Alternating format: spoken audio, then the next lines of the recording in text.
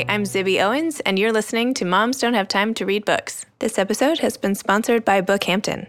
As the premier independent bookstore in the Hamptons, Bookhampton has a highly curated selection of books for readers of all ages, unique one-of-a-kind gifts, and exciting author events. Browse their fabulous staff suggestions online at bookhampton.com.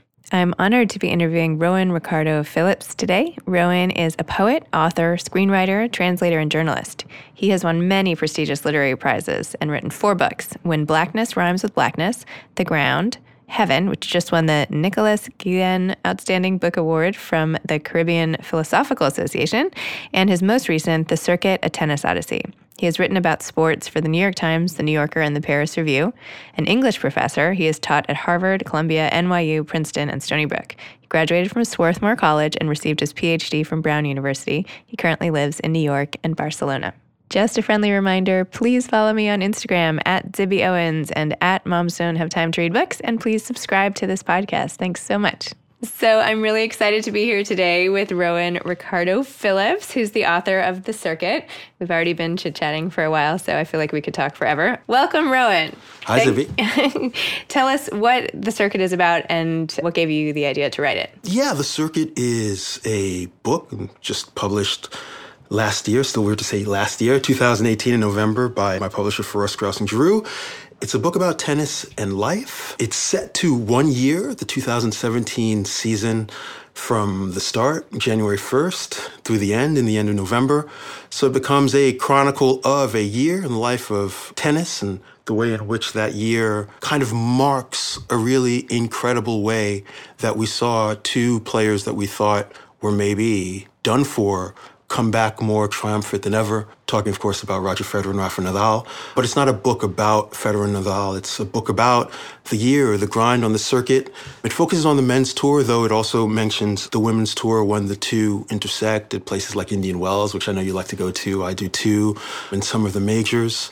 But it's a year in the life. 2017 was a unique year on the court and off. And I've often found myself wondering whether life seeps into the world of tennis or whether tennis keeps it out.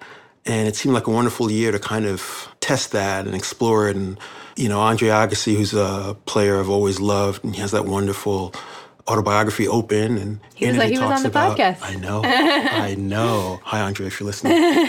But he talked about how he was explaining to his trainer, Gil, about the circuit, the grind, the tour, and how it's players chasing the sun. Right? In such an elegant way to think about it. And for me, it became a control among so many variables in tennis and in life. Who are you? Where are you? Where have I come from? What am I doing here? And you see in tennis players a lot of that going through their head while you're watching them. That's part of what I love about it. They're really exposed. No helmets, no teammates to pass to. And it's really just kind of the kinetics of problem solving. You're watching it either live or on television, and you don't know what's going to happen, but you feel involved and implicated. And I think that's why people become such devout fans of players. So yeah, that's what it's about. It's a book that kind of lives and breathes tennis, but as a way to kind of understanding how we live and what it means to kind of like think about a year in the life, right? Totally. You described it so beautifully in the beginning of your book when you were saying how, 2017 came with it a lot of geopolitical, national, controversy and issues and all the rest. And in the book, you were kind of debating, maybe this is an escape. Is watching tennis an escape from it all? So you wrote, the world feels slippery, dense, supercharged with social and political change. And yet for a few hours, here was tennis, literally a light in the sleepy darkness of my apartment.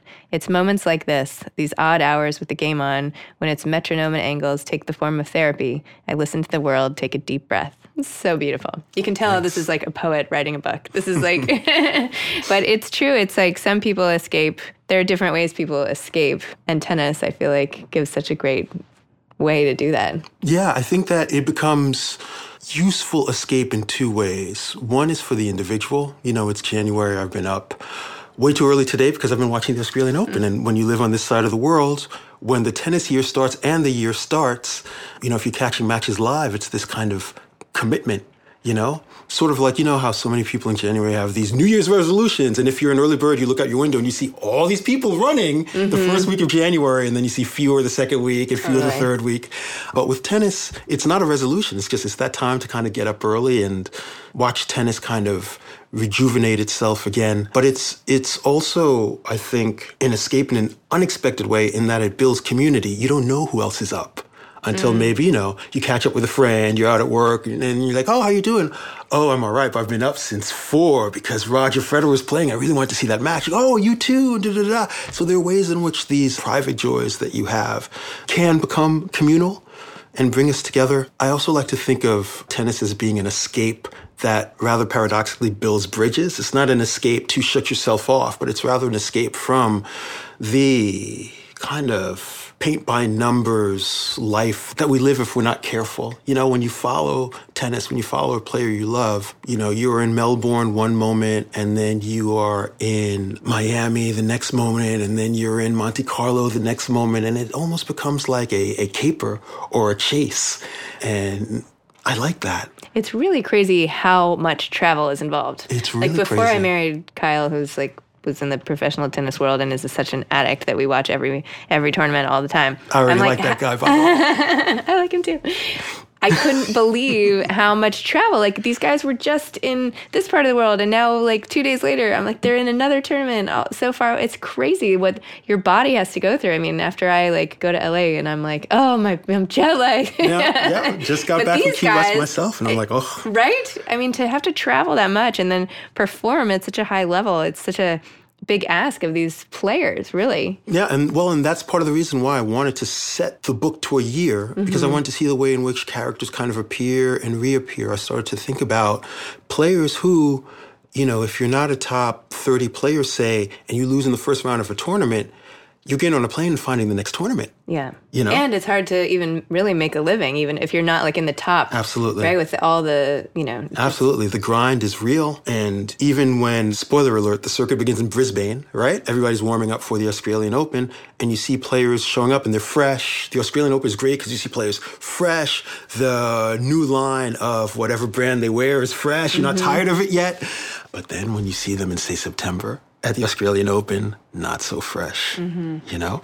And in that way, the book, it's a tennis odyssey. The title is The Circuit, A Tennis Odyssey, but it's really also kind of like an Iliad as well. There are a lot of people in it, and there's a lot of injury, and there's a lot of trial and tribulation, and some folks you see in the beginning don't make it to the end, and some folks who are down for the count in the beginning pick themselves up in the end. It's a grind. It's a beautiful grind. I don't know how they do it and sustain it, but I love to spend time with them in that way. It's a game that I think is deceiving, Zibby, because it seems like it's about swinging a racket, but it's about your feet and it's about your mind. You know, the strokes, you get those kind of hardwired into you by the time you're 11 or 12, right? And you make some tweaks going forward, but, you know, you have to have your strokes by then. The rest is kind of like how you think and how your feet think. You love Roger Federer.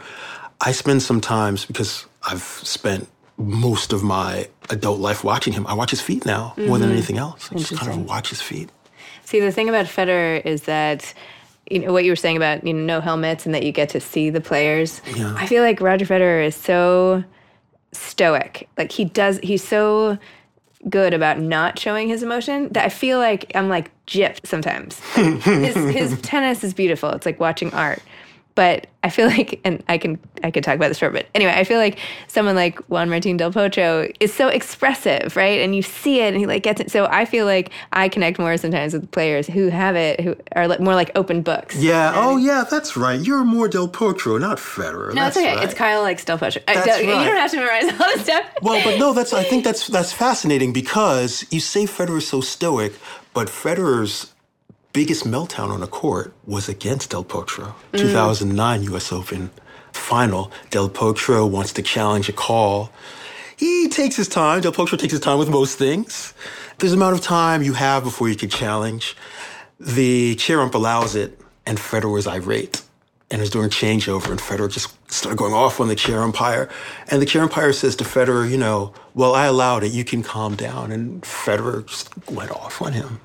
Don't tell me what to do. I'll talk whenever I want to talk. Da, da, da, da. So I love that relationship between those two. I'm going to split the difference between the two of you. I like those two as a pair. Yes. I love Federer-Del Potro matches so much. And you were saying, when you were saying Federer yelling at the umpire, and I was thinking, oh, that sounds interesting. I wouldn't mind going back and seeing that. You have a whole thing about bad boys in the book, Nick Kyrgios and how different, what do you think? I know this wasn't something I was thinking about ahead of time, but what do you think about tennis, really sparks that bad boy instinct or makes people, even just come out with it more than maybe in other sports, or maybe not. I don't know. Well, you are in tennis hyper-controlled until you're not. Mm-hmm. So many pros, their first coach was their folks, and many times their coach still is their parents, or their parents are on the tour with them. Obviously not all of them, but, you have a weird relationship with a coach if the coach is not your parent in that you pay them, but they're supposed to be bossing you around, but you know that since you carry the purse strings. So I think that there are very limited ways for tennis players to sort out their stresses. Mm-hmm. And I think that the kind of enfant terrible comes out from that you don't have venues to pop. You can see, one of the things that's so amazing about Open is how open Andre was about all of that. He was a guy who had all the accoutrements of a bad boy that he would get at his car and he would turn on Celine Dion or what have you, right? Yeah. Because that's actually who he was. And a lot of tennis players, I guess, to survive, they build up a big metaphorical callus, or they're like an artichoke, and it's hard to peel back the layers. But when you do, you find an idiosyncratic, complicated human being. I like that. What I don't like about the whole bad boy thing often, and what I write about in the book regarding Nick, is that we've seen it. Mm-hmm. You know what I mean? Yep. Do something. Yeah, and every bad boy thinks they're inventing the wheel, and that, I don't like tennis, or I'm going to, do what I want to do. But it's kind of... Yeah. But everybody has to go through their process. You have kids, I have kids, and, I just kind of trust the process. And I find myself realizing as I get older that even if you've seen stuff before, sometimes people feel like they're discovering things, and it's important for them to have that discovery. So, Nick is somebody who seems like he's realized he needs some help off the court, and he's starting to embrace that. And he had a really bad result in this Australian Open already, but hopefully now he's going to start to be a trust the process person. He's got the talent to win multiple majors, but, you got to go through 7 matches, and you're not always going to be playing Federer or Djokovic or Nadal to get that adrenaline running. Sometimes you're going to be playing the 270th player in the world, and you got to want that too. Speaking of process, so tell me a little more about how you wrote this book. When did you write it? Did you write it while you were watching the matches? Did you take notes all year and then go back? How did this book's process differ, if at all, from how you wrote your other books? Oh, wow, what a question. I didn't in January 1st say, I'm going to write a book about the year in tennis. I knew I was going to start writing. I was already writing some sports pieces for the Paris Review and the New Yorker, but I basically write what moved me when it moved me. I tore my Achilles tendon in the summer of 2016. It left me bedridden at home, and I was watching a lot of tennis. Hopped up on a lot of oxycodone, which I stopped taking as soon as I could stop taking it, which you should do because it's very potent. But I was just watching so much tennis, and I had so many questions about what was next. What was next after we saw Federer take that basically pratfall in center court at Wimbledon? What was next for Del Potro, who disappeared with the injuries and surgeries on his wrist? What was next for Nadal? What was next for Serena? What the hell happened to Djokovic? I had who was coming next, because it didn't really look like anyone was really ready. I had so many questions. I felt like 2016 was a cliffhanger, and so I wanted to start writing. And, the Paris Review has always been really good for me and good to me, and I've repaid them by giving them, I think, pieces that they're really proud of. And, I started by writing on the Australian Open. Before you knew it, we had a final of Venus and Serena, and also Roger and Rafa. The day of the final between Federer and Nadal was also the day of the executive order and the airport protests and everything. And I really started to think about how, some people were really up to watch this match because they thought, holy cow, it's a Grand Slam final between Federer and Nadal. I don't know when this is going to happen again. And when that match was over, they went to the airports. and they congregated and they protested and started thinking about the ways in which, tennis is part of the world, implicitly, explicitly, whatever way it might be.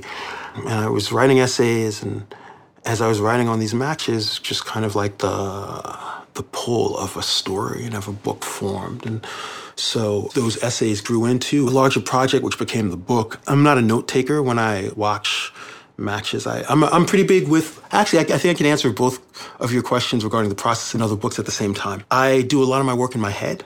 Actually, I like the risk of forgetting things. Yes, I have a notebook. Yes, I'm an avid note taker. But I do that not in the white heat of ideas. I like to think that if an idea is good, if an idea is memorable, you'll remember it. Mm-hmm. And it's even better if you don't remember syllable by syllable what you said at that time. It becomes rather this like atmosphere or this mood that you have to put back together. The Nobel Prize-winning poet Derek Walcott, in his address in Stockholm, he'd said something to the effect of, take a broken vase and piece it back together, and the love you'll find in those seams is greater than the beauty of an uncracked vase, right?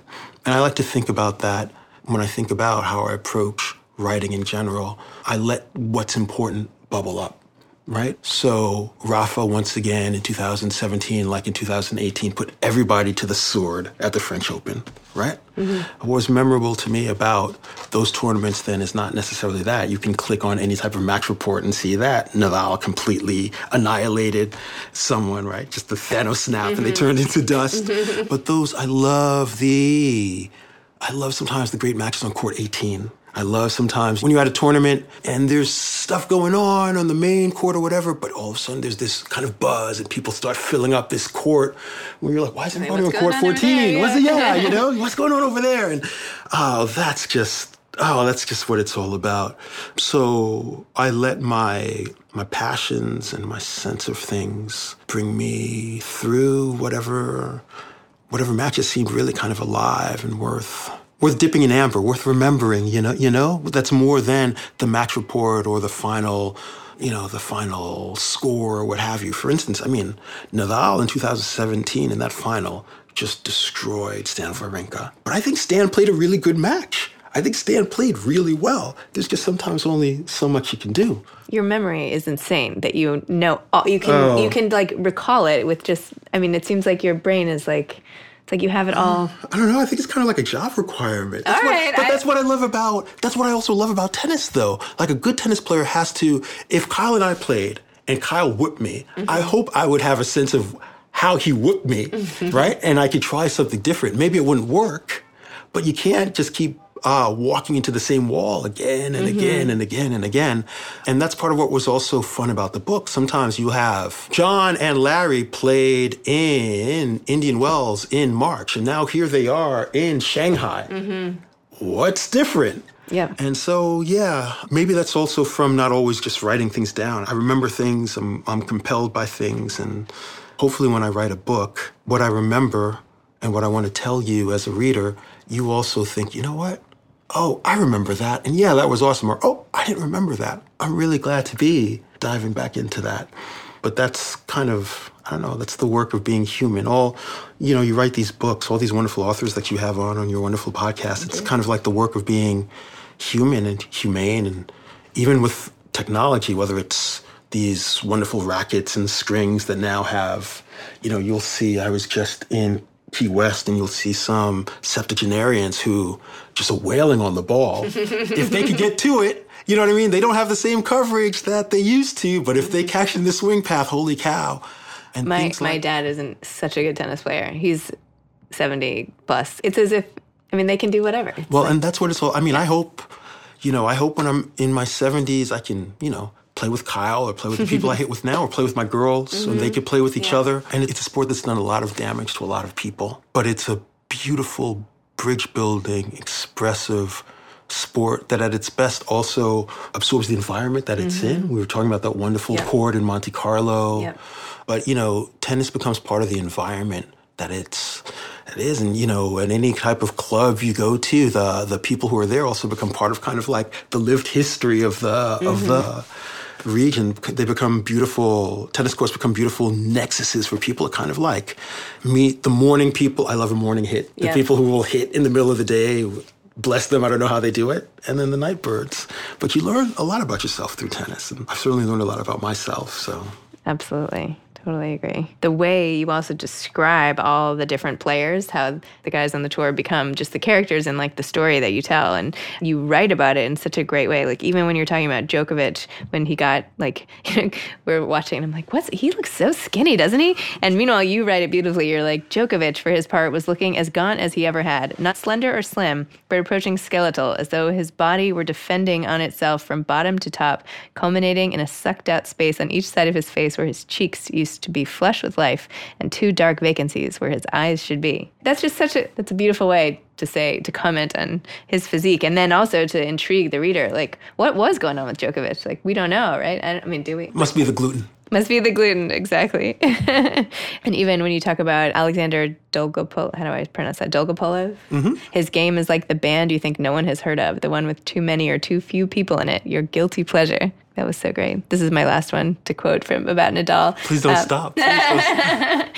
Still, there was something singular about Nadal. A lesser physical specimen would look like a walking creamsicle in what he was wearing, but he had somehow managed to spend a lifetime making outfits no one should be able to look serious in seem full of intent. Isn't it true, though? I mean, it is true. It is true. He's such a singular, awe-inspiring, physical presence. He just makes stuff look good. He just shouldn't be able to wear that stuff, but he rocks it like the champ he is, and I've got a lot of admiration for that. Another one who, they don't have the same body type, but Stan Wawrinka, when he won the French Open, I don't know if you remember, but he was wearing some like checkered shorts that looked like basically like golf pants that were cut off. And hey, man, hats off to you if you can win the French Open wearing that. So your writing style, your background in poetry and everything, how is it different for you when you write prose versus poetry? Does it just seem so natural to you? It's like based on the material you're writing about, or? I think they're just different faucets, different taps. I definitely don't have a moment where I go, now I'm writing poetry or now I'm writing prose, but both are, I think, about a relationship with time and space. When you write poetry, if you're writing it down, you have a page. If you're composing in your head, there's still kind of space working out, but it's just kind of like you have a different sense of how you're occupying that space. She sang beyond the genius of the sea.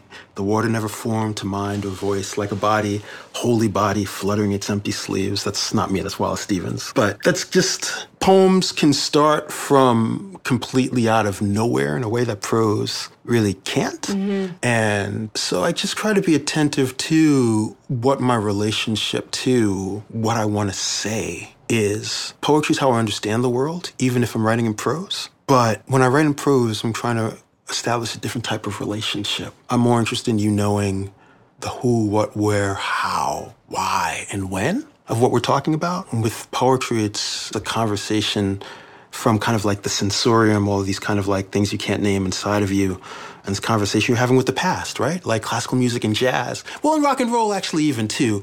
These conversation with kind of like the greats of the past as well. You're trying to kind of wrestle them into your own type of song. But I'm really fortunate to have an editor who's so good to me at FSG, and Jonathan Galassi, and he looked at the book and what I was doing, and he was just like, this is great. Just don't put any poetry in it, because the poetry comes out of you anyway.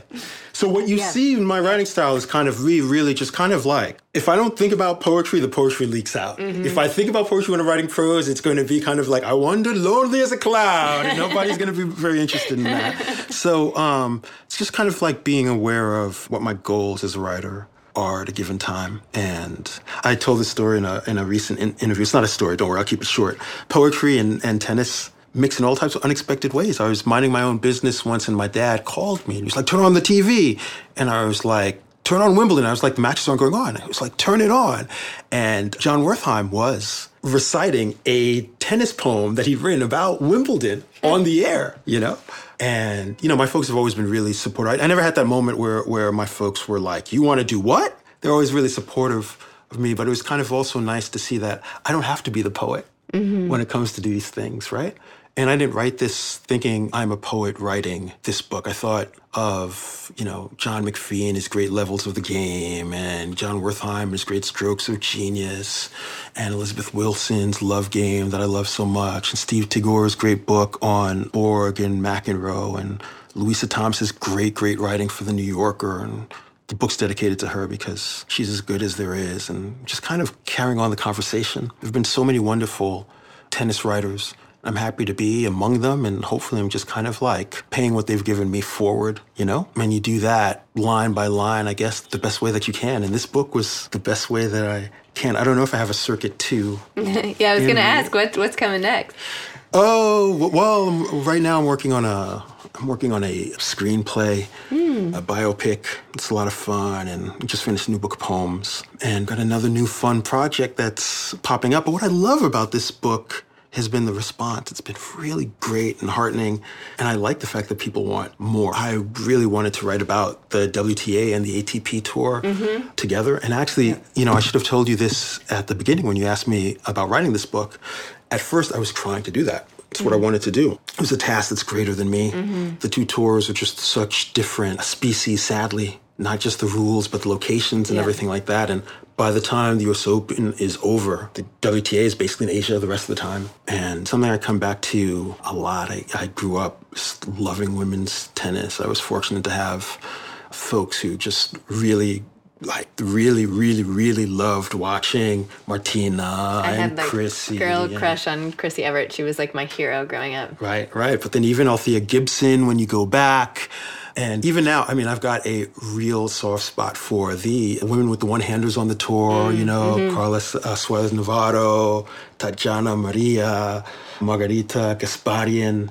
I love the expressiveness of the women's game. I still maintain the Celis Capriati semifinal in 91 was maybe the most influential match of the past 35 years. That it brought the future that we didn't know was coming to tennis, and then that, of course, was followed up by the Williams sisters and everything that came after.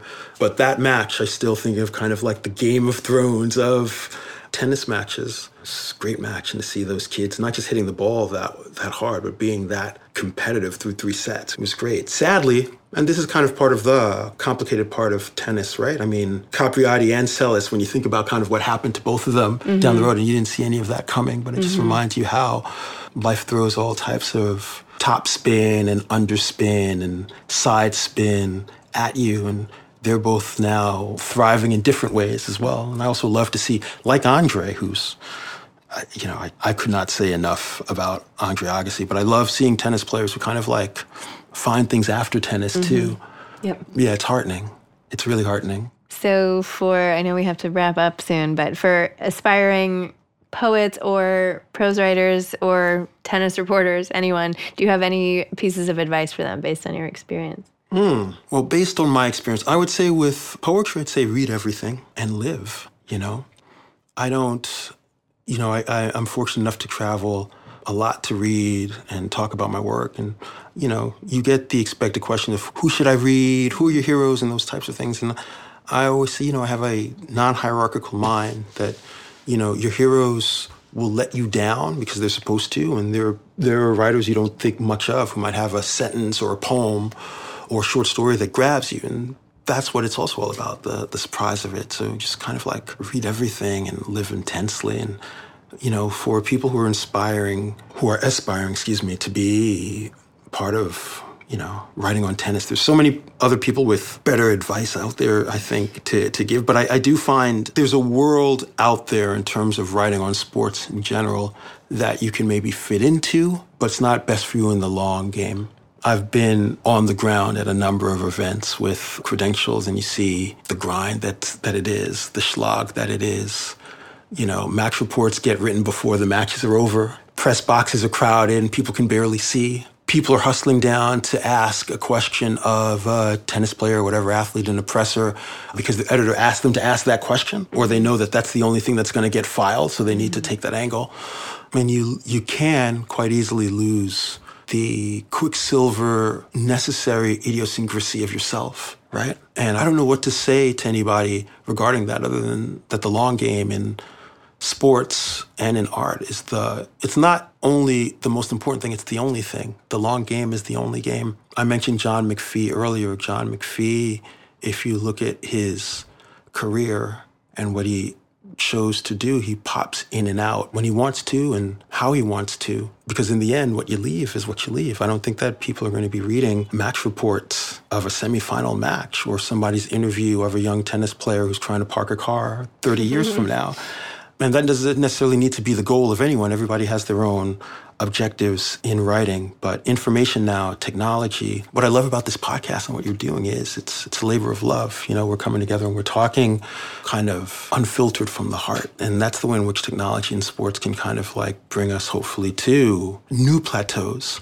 But there's a way in which, if you're not careful, you can get perks that seem useful. I get to see the matches. I get to expense my meals. Isn't this great? Mm-hmm. And then 7 years later, you're still doing the same thing. It's a grind. Mm-hmm. So I would just say that believe in good sentences and believe that your experience is a singular experience and that it matters. Understand that access at this point in game is not a charade, but it's a type of dance where I don't know how much the reporter is needed.